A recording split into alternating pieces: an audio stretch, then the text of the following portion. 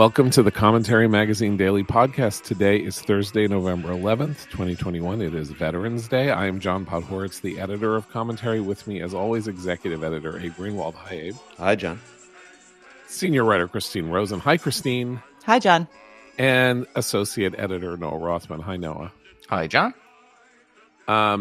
So we have a grab bag of issues to talk about. We got COVID case numbers going up, even though we have hospitalizations and deaths going down.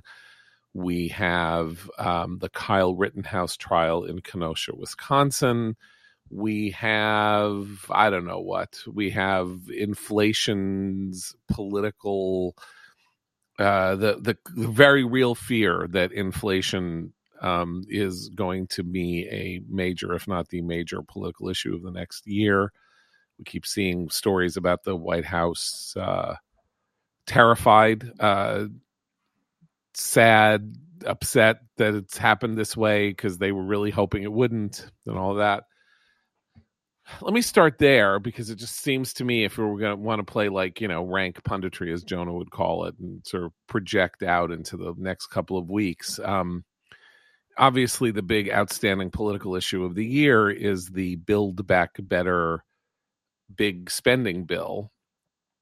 And what we have now is the opportunity for Joe Manchin, who is one of the two senators who can now who can simply kill the bill off. Already hinting that he is going to say, we can't spend this money when we are in an inflationary spiral. So rather than say, I want to work with this and we're going to try this, and of course, all things being equal, we would want that, he may say, look, I'm just going to save my party and the country from disaster and take the hit. I'm not doing this. I'm voting against it because of inflation. And that represents, I think, a very interesting play on his part. If he were to take that role, he's already established that he thinks spending anything more than $1.5 trillion is not on.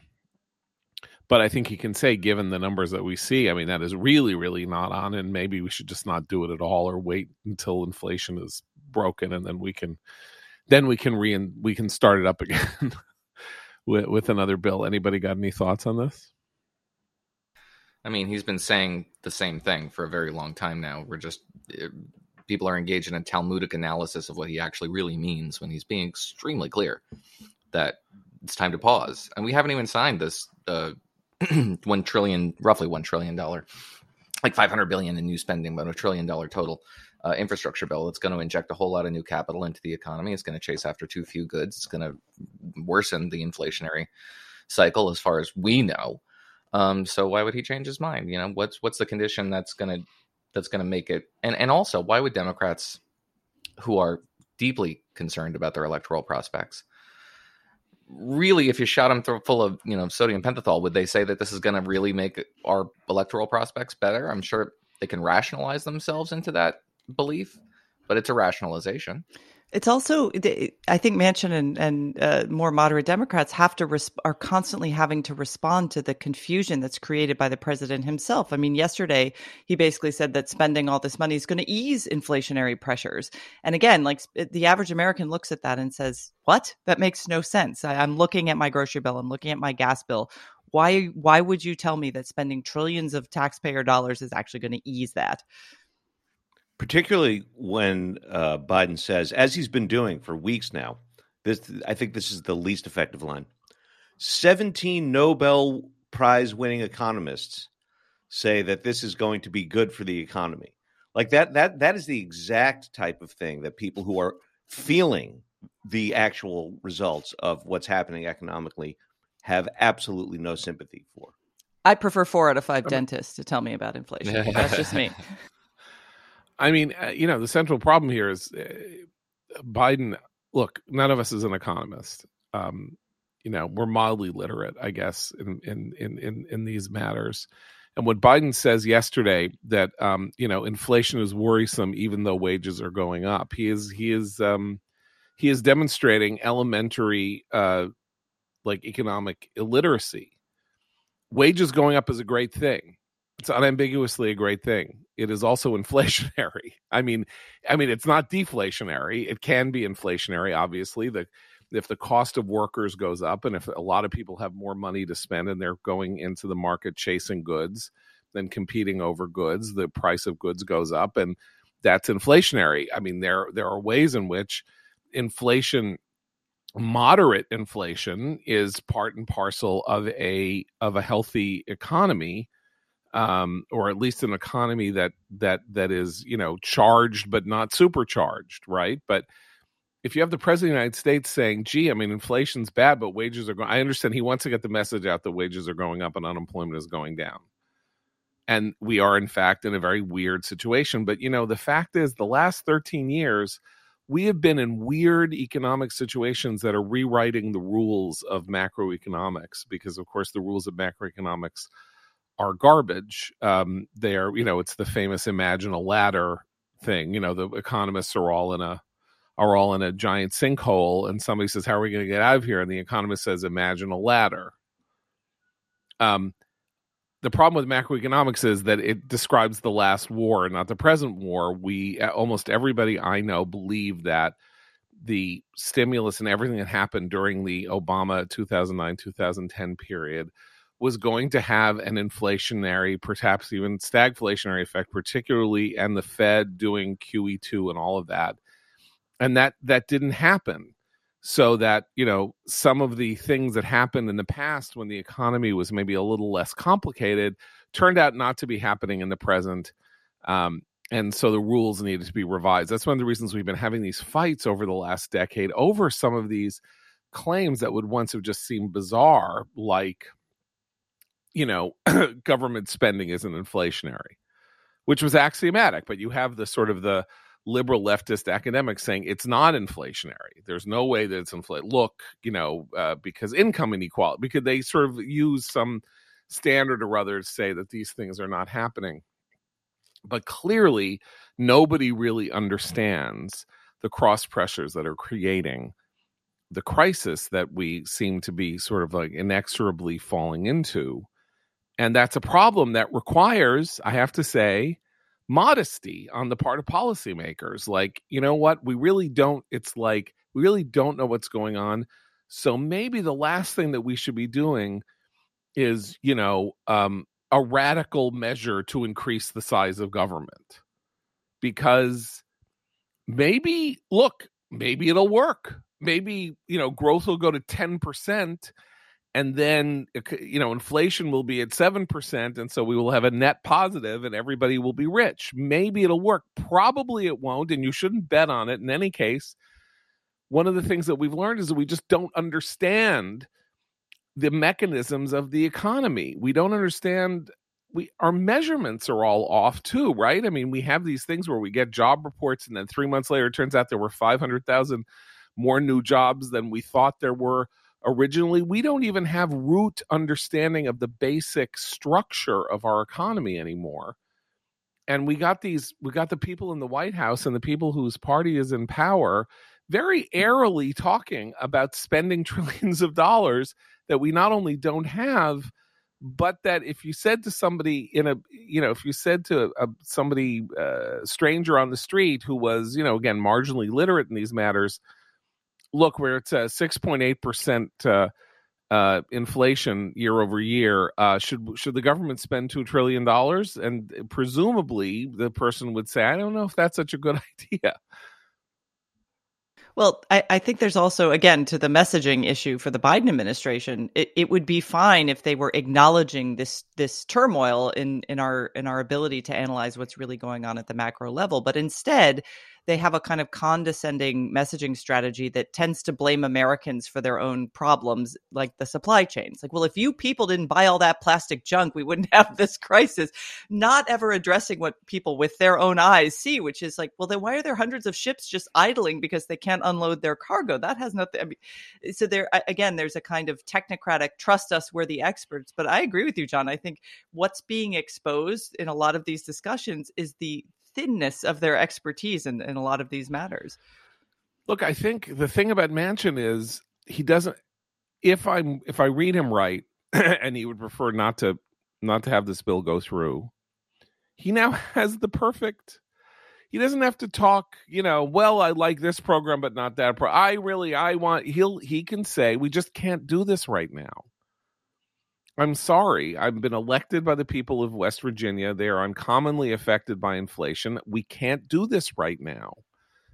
I'm not even going to talk to the merits. Like, that's the whole point about Manchin can say, I'm not going to talk about the merits of universal childcare and all that. Many of them might be absolutely wonderful, but we can't do this right now because we're on a cliff. We're on an inflationary cliff. I'm sorry. No, I think Christine's point about there's a big credibility problem with the Biden administration right now. Not just on this. I mean, there is on this because they now admit that the inflation is gone on longer and has been more dramatic than they expected. But this is also the administration and the president who said leaving Afghanistan won't look like Vietnam. The COVID will take X course over this period of time. They've lost a lot of goodwill, and so to suddenly, think that sort of just recommending this massive thing at a time, John, as you lay out, where it would make zero sense and people will just accept it is, I think, crazy. I mean, I think it's a very easy argument to make against them on this. I mean, the credibility problem also extends to COVID, which is where we should go now. There are some, on the one hand, very disheartening numbers. The numbers that I'm seeing here show, and the decline in caseloads from the Delta variant's top of around 150,000 a day dropped to about 68,000 a day and is now up again to about 77,000 a day. So the 14-day change, according to the New York Times, is up 7%. The good news is that the death toll continues to fall. It's now 13% down, about 1,200 a day. And so we have an administration that has basically lost, as far as I can tell, the hawks seem not to be particularly happy with the behavior, the COVID hawks, meaning people who think that we should mask forever and or do whatever. And then the people who believe that there should be no mandates and all of that are, of course, disgusted and angry. And I'm not sure they have anything to say here, because we've moved into a period in which I think what we're seeing here is an unalloyed tragedy. Not that it wasn't an unalloyed tragedy before, but it would appear that almost every case in the United States of a death from COVID is now preventable and was preventable, and that people have made decisions that caused them to get sick and die. Here's my thinking on this. I'm looking at the New York State data from October. Federal data is screwed up in this regard on breakthrough infections, right? So that's people who have been vaccinated who have nonetheless gotten infections and gotten COVID. So according to these findings, as of November 8th, 137,000 breakthrough cases among fully vaccinated people in New York State. Sounds like a terrible number, right? But it is, in fact, 1.1% of the population of fully vaccinated people 12 years or older. 1%. 9,000 hospitalizations among fully vaccinated people in New York State, which corresponds to 0.07 of the population of fully vaccinated people. So it has remained the case that the breakthrough infection is not a danger, is really not a danger. I mean, it's a danger in some fundamental sense that you might be among the 0.07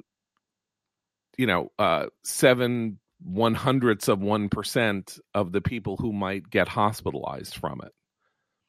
But you're not going to get sick from it, which means that everybody who's really getting sick from it, everybody who's dying from it, is an unvaccinated person. That's a choice. That's now unambiguously a choice. What are or has some underlying condition that would be exacerbated by this infection or any other infection. But it's still a choice because they're unvaccinated, is my point. In other words, the vaccinated are not dying. I just don't think that's true. There are breakthrough infections that are they statistically measurable? Probably not, but breakthrough infections that result in bad health outcomes as a result of other morbidities. Condition. I know, but in any case, what we know is if you have comorbidities and you get vaccinated, you are protected from COVID, except in extremely unlikely circumstances. So, what are the public policy implications of this? We're back to the point at which that we're about to get the public health people say we can't let up. We can't let up. Look, here it's happening. Andy Slavitt, who ran the COVID program at the White House for 3 months until he was sent to spend time with his family, from what we can tell, said yesterday, we can't let up. No, everyone has to mask. Everyone has to socially distance. Maybe you shouldn't go home for Christmas, whatever, because of these numbers. But what are I'm just trying to think through what are the policy implications of this surge, because if the vaccines prevent hospitalization and death and mostly prevent cases, and if now beginning in January, if you get COVID, there will be a treatment, this pill that you'll be able to take. What are the policy implications? Even with the numbers going up, you have to say it's time to take off the mask. It's time to let kids hang out together in school and not sit in masks. And it's time for people to be able to go to movie theaters not in masks. This whole thing needs to be over. But sorry to interrupt, but it's interesting. This is a really interesting moment because you're seeing post off-year election results that swung to the Republicans. You're seeing a few members of the kind of public health coalition peel away. So now Randy Weingarten, the head of the teachers union, is like, well, it's fine for kids to have recess outside without masks. We're on board with that. Like, that's a baby step for her. It's a ridiculous baby step. They shouldn't be masked at all. But this is the step they're taking. But I think they're going to have, again, to the credibility issue that we've been talking about, they don't have any credibility. And honestly, the message they should give right now, somebody sent me jokingly some joke that was going around where it's like the hardest part of 2 weeks to stop the spread is the first 600 days. I mean, people have had it. They should say, you know what? We're in this situation, which you just described, John. We have options. Americans know how to measure risk. We know how to do this. Let's do this. Let's make, if you want to mask for the rest of your life, you go for it. If you don't, but we're not going to mandate this stuff. It's the mandates that people are now reacting to because they don't match up with the situation on the ground. See, the end don't match up with the end game turned out not to look like the end game everyone was envisioning. They had these sort of random numbers in mind that would constitute the end. But instead, in the real world, it's a matter of seasonal fluctuations and regional fluctuations, and this is the end game. I mean, this is as good as it gets, and I think it's good. Because all you have to do is opt in or opt out. If you opt in, this is good. If you choose to take your chances with your life, then that's on you. But they need to sort of rethink the whole version of how this ends, so they can talk about it. Because they can't talk about this being the end. That would be a public relations catastrophe for them. Two brief points on this. The first is that Randy Weingarten is describing a universe that I don't live in.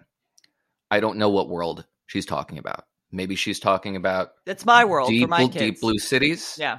But I'm not really that far removed from New York City. I'm a 45-minute drive, and out here, there are no masks. Businesses are open. They don't enforce it. Kids have not been wearing masks outside for a year or more. Are they wearing masks in school? They are with breaks. Yeah, okay. They're wearing masks in school. Significant breaks.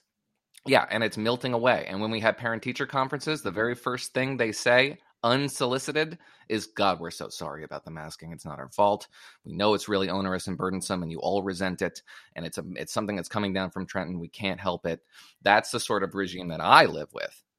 And I'm not that far. I'm in the suburbs. And I guarantee you that is the way of life outside of every major municipality in this country. So what? So what? That's the majority of the country, John. No, because it depends on the state you're in. Because if there's that's an part indoor, two. if there's an Part indoor two- masking mandate with kids, there's an indoor masking mandate with kids. If there isn't, there isn't. That's All right, you know, but here's part that's two. And life. part two is the electoral consequences. And we've been talking about this. I've been talking about this for a year and a half, that it would take an election debacle to wake them up. And it has. All of a sudden, you have a whole consensus on the left about how all these insurmountable public health obstacles that we just had to endure because the conditions were such that they mandated it, they necessitated it. It wasn't our fault. It's the environment. All of that melted away overnight because the tangible costs became too much to bear politically. And suddenly the pandemic isn't the obstacle anymore. What's your evidence? Aside My from evidence Randy is Weingarten? Jonathan Chait.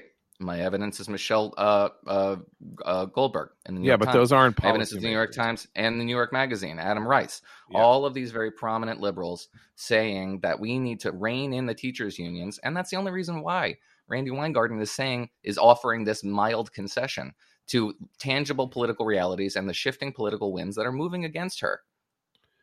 Well, London Breed, I mean, various mayors and governors, Kathy Hochul, the replacement for Andrew Cuomo in New York, said we need an off-ramp from COVID. But they said that. Hold on. Eric Adams, who's going to be mayor as of January 1st in New York City, has said he wants kids to take their masks off. The question is, we still have a circumstance in which these people are going to have a showdown with the public health authorities. Right. And I hate to put it this way. And they lost it. They had this showdown in the summer of 2020. Recall all these. Yeah, I know, but New now York City, they had Bill de Blasio had that very weird press conference where he was about to announce, that they were going to release these mitigation measures, and then he didn't show up for 2.5 hours. And all of a sudden it turned out that the public health bureaucracy had a stranglehold on him and he had to pare this back. They knew they were walking into a buzzsaw. They knew it. And they couldn't fight their own coalition because they didn't have the evidence that it was going to hurt. They thought they were keeping their coalition together and comporting with the general public mood. Adults, the universe of adults, as opposed to parents with skin in the game, who said that we need to keep school closed for the general population. They deferred to that, and it was a mistake, and they recognize it now.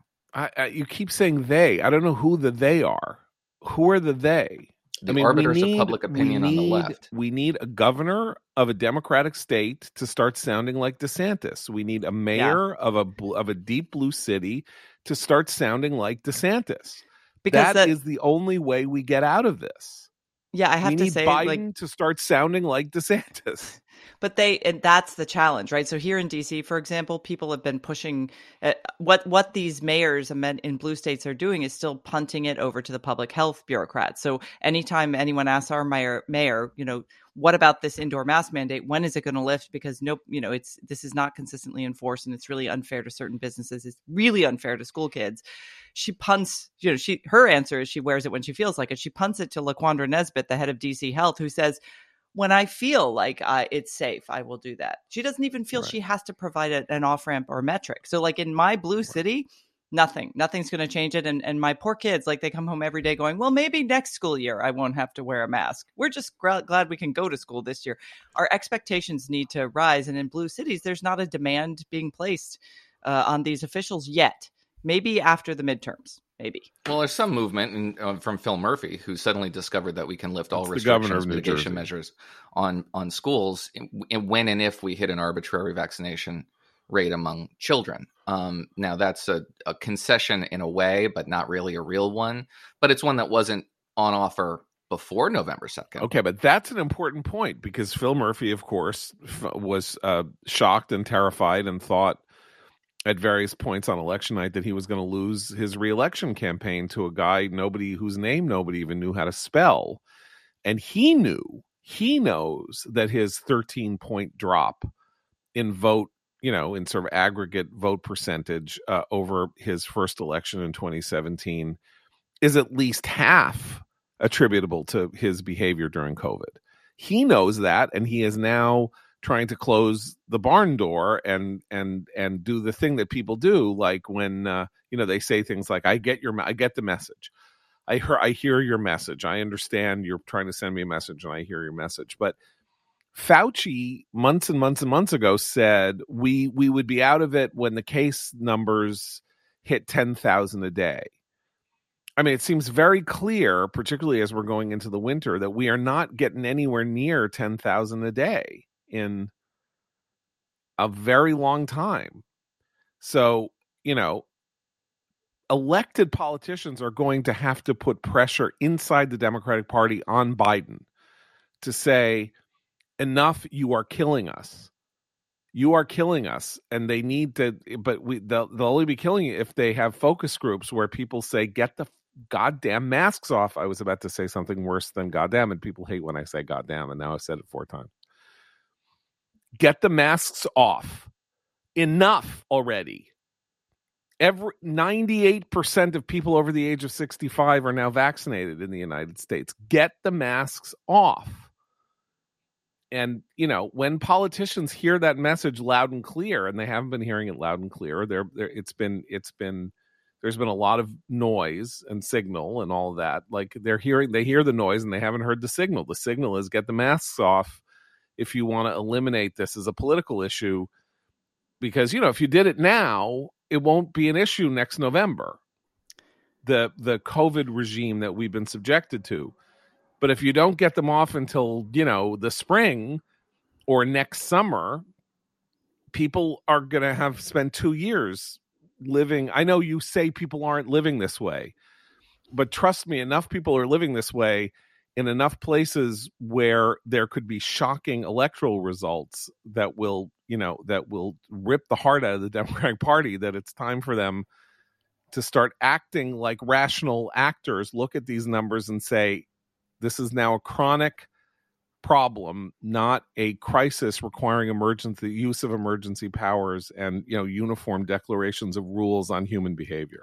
But I think part of the challenge of the president switching to that message is that once you do, it also kind of acknowledges that, well, for how long have we been masked up and restricted for no good reason then? Because if you're saying, okay, we're not, for how long was this unnecessary? If it's just unnecessary now, was unnecessary 6 months ago. And there is a very influential part of the Democratic coalition that likes this as the status quo, and that is vocal about it, and is putting pressure on political officials to maintain it. And that's part of their problem, is they're staring down the barrel of having to jettison some very influential members of their coalition in order to buck that consensus. And maybe they haven't gotten the message just yet. Okay, well, let's talk about Bambi, because, here we are in a period of, job growth and some exciting opportunities for people. And when you're running a business that is in the middle of this, HR issues can kill you. And HR manager salaries aren't cheap, an average of $70,000 a year. So Bambee, spelled Bambee, was created specifically to help small business with HR. You can get a dedicated HR manager, craft HR policy, and maintain your compliance, all for just $99 a month. With Bambee, change HR from your biggest liability to your biggest strength. You got a dedicated HR manager available by phone, email, or real-time chat. From onboarding to terminations, they customize your policies to fit your business and help you manage your employees day-to-day, all for just $99 a month, month to month, no hidden fees, cancel anytime. You didn't start your business because you wanted to spend time on HR compliance. Let Bambee help. Get your free HR audit today. Go to Bambee.com/commentary right now to schedule your free HR audit. That's Bambee.com/commentary, spelled BAMBEE.com/commentary. Okay, so, there is this lunatic piece in The Atlantic, and I say lunatic, advisedly, because I could call it psychotic, or I could call it, deranged, or I could call it the sort of thing that a nice editor would have refused to publish because it is an embarrassment to him and his magazine. But it's by this guy who, with the actual name of Alexis Madrigal, who has been writing about COVID for, since COVID started, and helped create the COVID dashboard and I don't know what else, all about how he finally got COVID. Yes, he did. He's double vaccinated, and he knew he was in trouble, but he had to go to his friend's wedding, and he and his wife discussed what he should do. And, but they hadn't been anywhere. He hadn't been on a plane. He hadn't done anything. And, look, if anyone was not going to get COVID after being doubled, it was him. He's an endurance athlete with a non-binary 11-year-old. And of course I don't know if you know that, but when you mention that you have a non-binary 11-year-old, that's actually the sort of thing that means that you won't get COVID. And so he has a non-binary 11-year-old. He's an endurance athlete, in case you wanted to know that he runs a lot, which is really nice for him. And he went to the wedding. He was wearing an N95 mask, but people took off their masks at the wedding. And then he got home and he got COVID. His wife was mad at him. His kids were mad at him. Even the non-binary one, very mad at him. And it's the worst case scenario. My kids had to come out of school, isolate with my wife. Raft of tests had to be taken by everyone I'd had even limited contact with. And the children were so angry. They're so angry at him. Look, the vaccines are amazing. I was and am fine, he says. But hey, I shouldn't have gone to the wedding. It's not time to, once you get COVID, now you've gotten COVID. So apparently he gets COVID. He's not sick. No one around him got sick. Everybody around him is vaccinated. Everybody is fine. And he has written this hysterical piece in which I think one could argue that he's actually kind of thrilled that he got COVID. He wanted to get COVID because now he could write the piece about getting COVID. And the performative aspect of the COVID, hawks, this kind of liberal journalist nonsense human beings like Alexis Madrigal, is that first they were performative in masks. Now they're performative about getting COVID in a breakthrough. And again, as we've seen the numbers, that makes him 1% out of 99% of people who have been vaccinated getting a breakthrough, right? And so that is his story. So he is writing the 1% story as though this can happen to you. I mean, yeah, anything can happen to you. You can also be hit by lightning. But I mean, it's a view into, if you're saying Jonathan Chait and others have gone rational on COVID restrictions, this is the other side of it. And this is the kind of support that the journalistic community will give to the world of people who say, no, we can never take our masks off. Or we can't. The other side of it, as you've described accurately, is unhinged, untethered to anything resembling sanity. And the other side is. That shouldn't be a difficult dispute to arbitrate. But it is. Only insofar as there is a campaign of intimidation and emotional manipulation at work on democratic psyches that they find difficult to navigate. But the conversation we've been having over the course of the last 15 minutes here is that very tangible costs, political costs associated with these policy preferences do focus the mind. Alexis Madrigal's mind will not be focused by any circumstances, but others are and can be. But here's my question. Why didn't his editor say, come on, this is nonsense, shut up? Why don't you write a piece about how you got COVID, you're vaccinated, and you know what? You felt fine and no one got sick around you. Why didn't you write that piece? That's I got a cold. Here's my tale of woe. But it's such a big tent, The Atlantic. That's sarcasm for our They welcome all views. But that's a tone this particular publication has cultivated over the course of the last 18, 19 months. I mean, this is not like a departure from the sort of pieces that this particular publication has fielded for a year and a half now. But but it's representative. Yeah, I mean, there are institutions out there that are simply not prepared for an ongoing reality where you have COVID season. For example, are they going to run hysterical pieces every year? When people get breakthrough infections. I mean, look, we're moving into permanent COVID. I mean, it's just COVID is going to be around, and you're going to get COVID even if you've been vaccinated, and then you're going to take this pill, and you're going to be fine. I mean, that is the story. Apparently, you're going to take this pill, and then you're going to take this other pill that makes the first pill last longer, break down more slowly in your system, which will make it even more effective, and then you'll be fine. If there were a treatment for the flu, think about that. like there is. I mean, people take Theraflu. I don't even know if it works or it doesn't work. But I mean, this is like it's flu, but there's a treatment for it. So if you get sick, you get better. And again, if I could that just would be good. Remember H1N1, which actually did target children, and we had to do it. They had to be vaccinated and stuff. They didn't have enough vaccine for all the adults. I got that, and they gave me whatever the treatment is for the flu. All that they had. They threw everything at the problem, and then I was pretty sick for a week, but I survived. And I mean, there's a sense in which the panic that we have over COVID, understandably so, because the much higher death toll, a lot of us are. This is where I agree with Noah. A lot of people have already moved into, okay, it's endemic. It's like the flu. We got to move on with life. But the people who hold the emergency powers, the Democratic coalition in particular, and the public health bureaucracy are not ready yet. And I was thinking back to that movie that.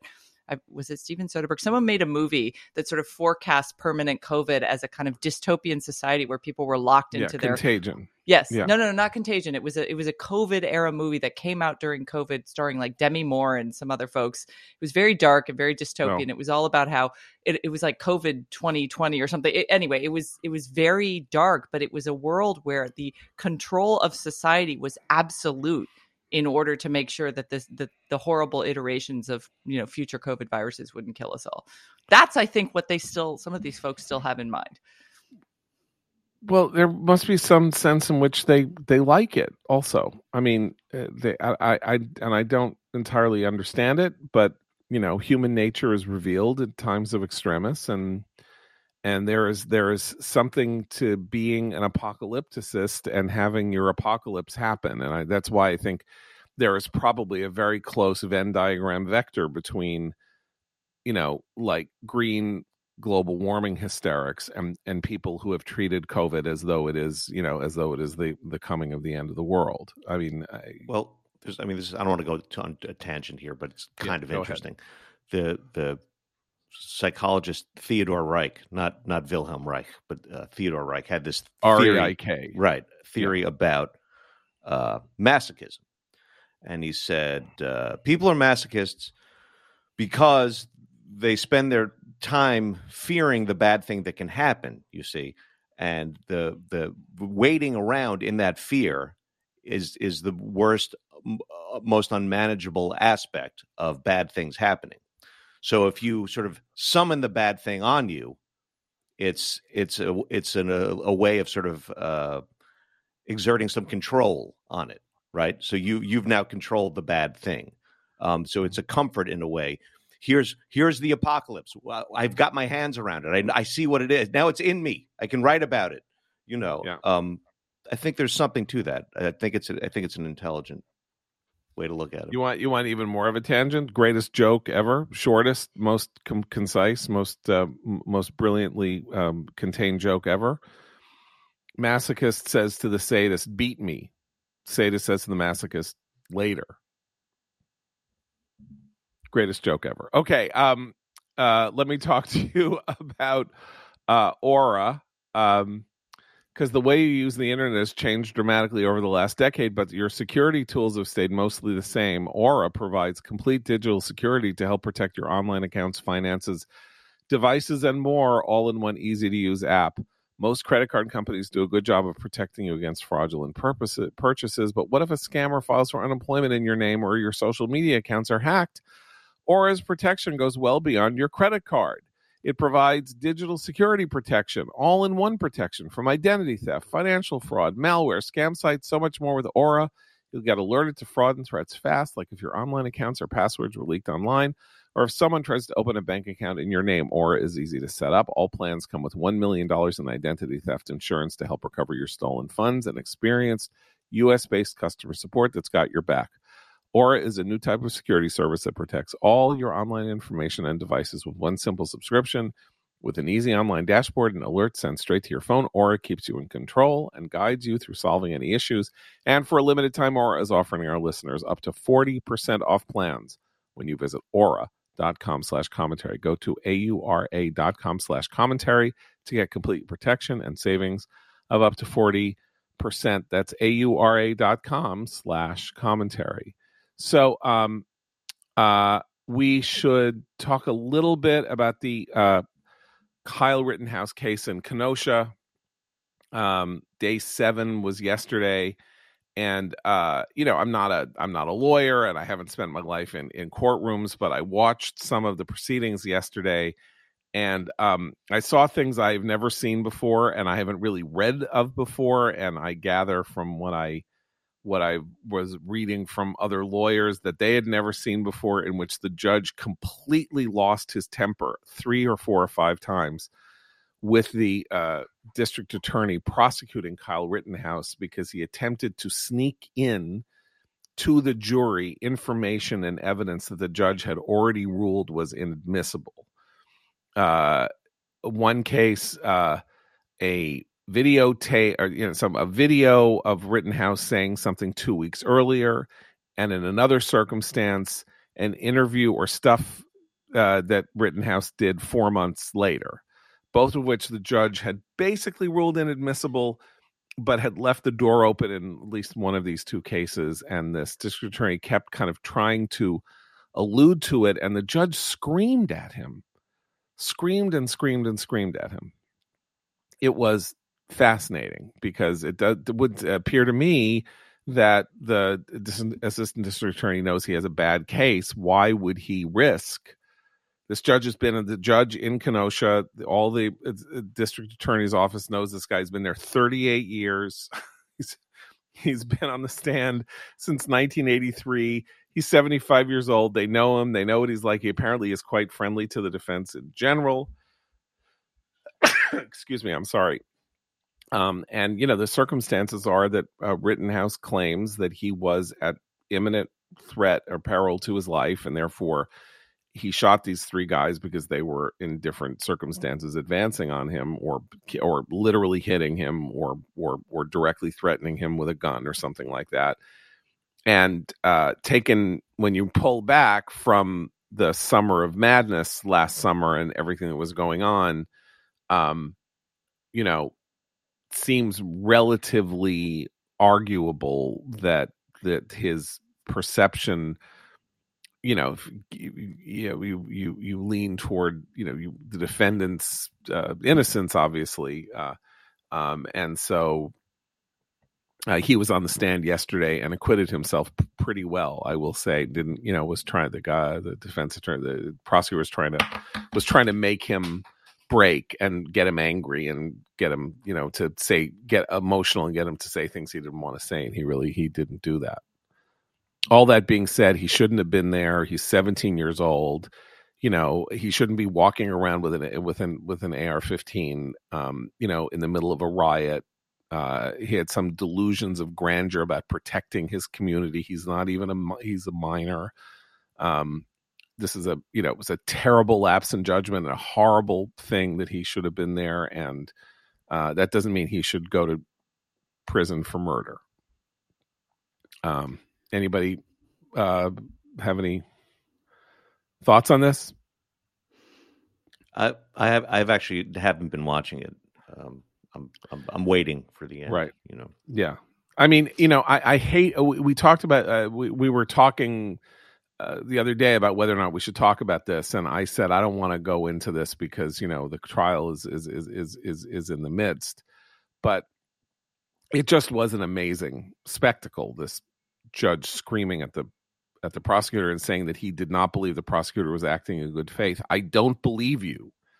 He said, the prosecutor said, I did what I did in good faith. And the judge said, I don't believe you. That kind of, you don't even see confrontations like that in real life ever.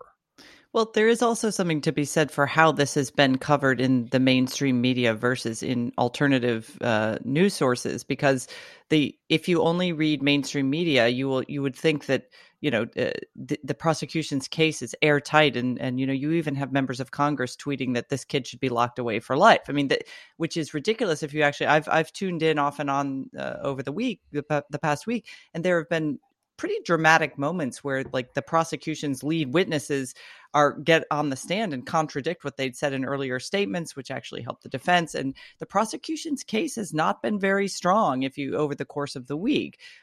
Clearly, I think a lot of people, if they watch it, would think maybe they overcharged this kid. Like, there's definitely charges that they could have made stick, and this isn't one of them. They failed to even include evidence for some of the charges they wanted, like the curfew violation and stuff. So those were dismissed.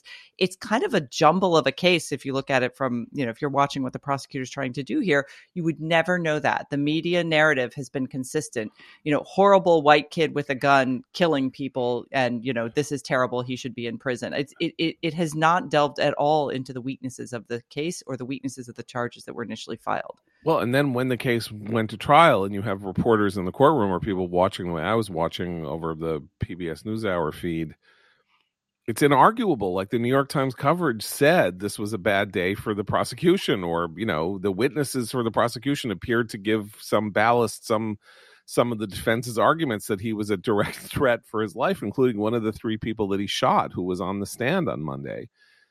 And basically said, yeah, I was, I lied to you before when I said that I hadn't said this, or whatever it was, something like that.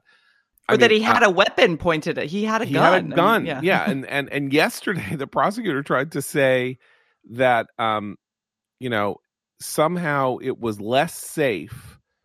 It was safer for Rittenhouse that Grosskreutz was approaching him with a gun in hand than if Grosskreutz had been 15 feet away holding the gun. That Grosskreutz was making him safer by approaching him with the pistol, because he's grasping at straws and trying to, he's just trying to get into the jury's head and create at least some conditions under which the jury will think that that what Rittenhouse wanted to do was, kill people, and that he was really there to kill people, and he seen his opportunities and he took them. That is the only way that he will get convicted, is a sense in the jury's head that was actually what he wanted.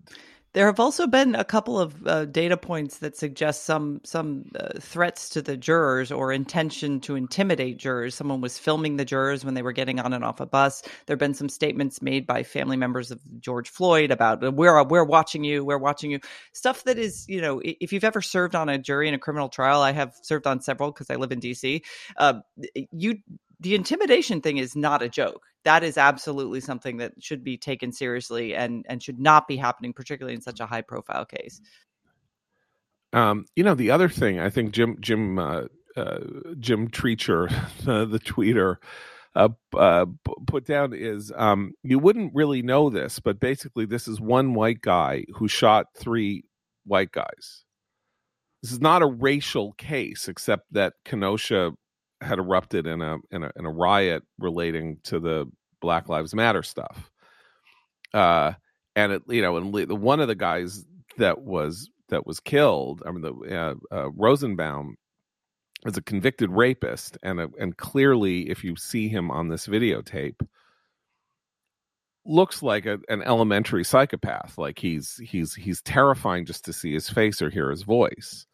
And so it's a weird thing for people to be taking up the cause of Rittenhouse's prosecution. It does not actually fit. The case doesn't fit the contours of the model you might expect, which is, it's one thing to make a racial case out of a white kid killing black people, and it's another thing to make some kind of a weird case about how we should lock him up and throw away the key, when it's a white kid shooting 3 other white people, and all 4 of them seem to be on the street in the middle of this riot for weird emotional purposes. Like Rittenhouse, if you take him at his word, or in his, if you believe that his own description of his emotional state is accurate, he was having some kind of a fantasy hero complex where he was going to go out and help protect people because and it's like, what are you doing? Like, you're not even 18 years old, and you don't have training with weapons, and you should stay in your house. And then these other guys who just seem to be up to anarchist psychotic mischief in the midst of a completely a city in which all bounds of propriety and all the guardrails had been removed because the riot was ongoing and the cops had basically vanished into the woodwork. And so you have this kind of four guys in the middle of some kind of bizarre, drama, and this then becomes a kind of flashpoint, ideological flashpoint. That's very strange, I think. And with that, we will close up shop till tomorrow. For Abe, Christina, Noam, John Podhoretz, keep the candle burning.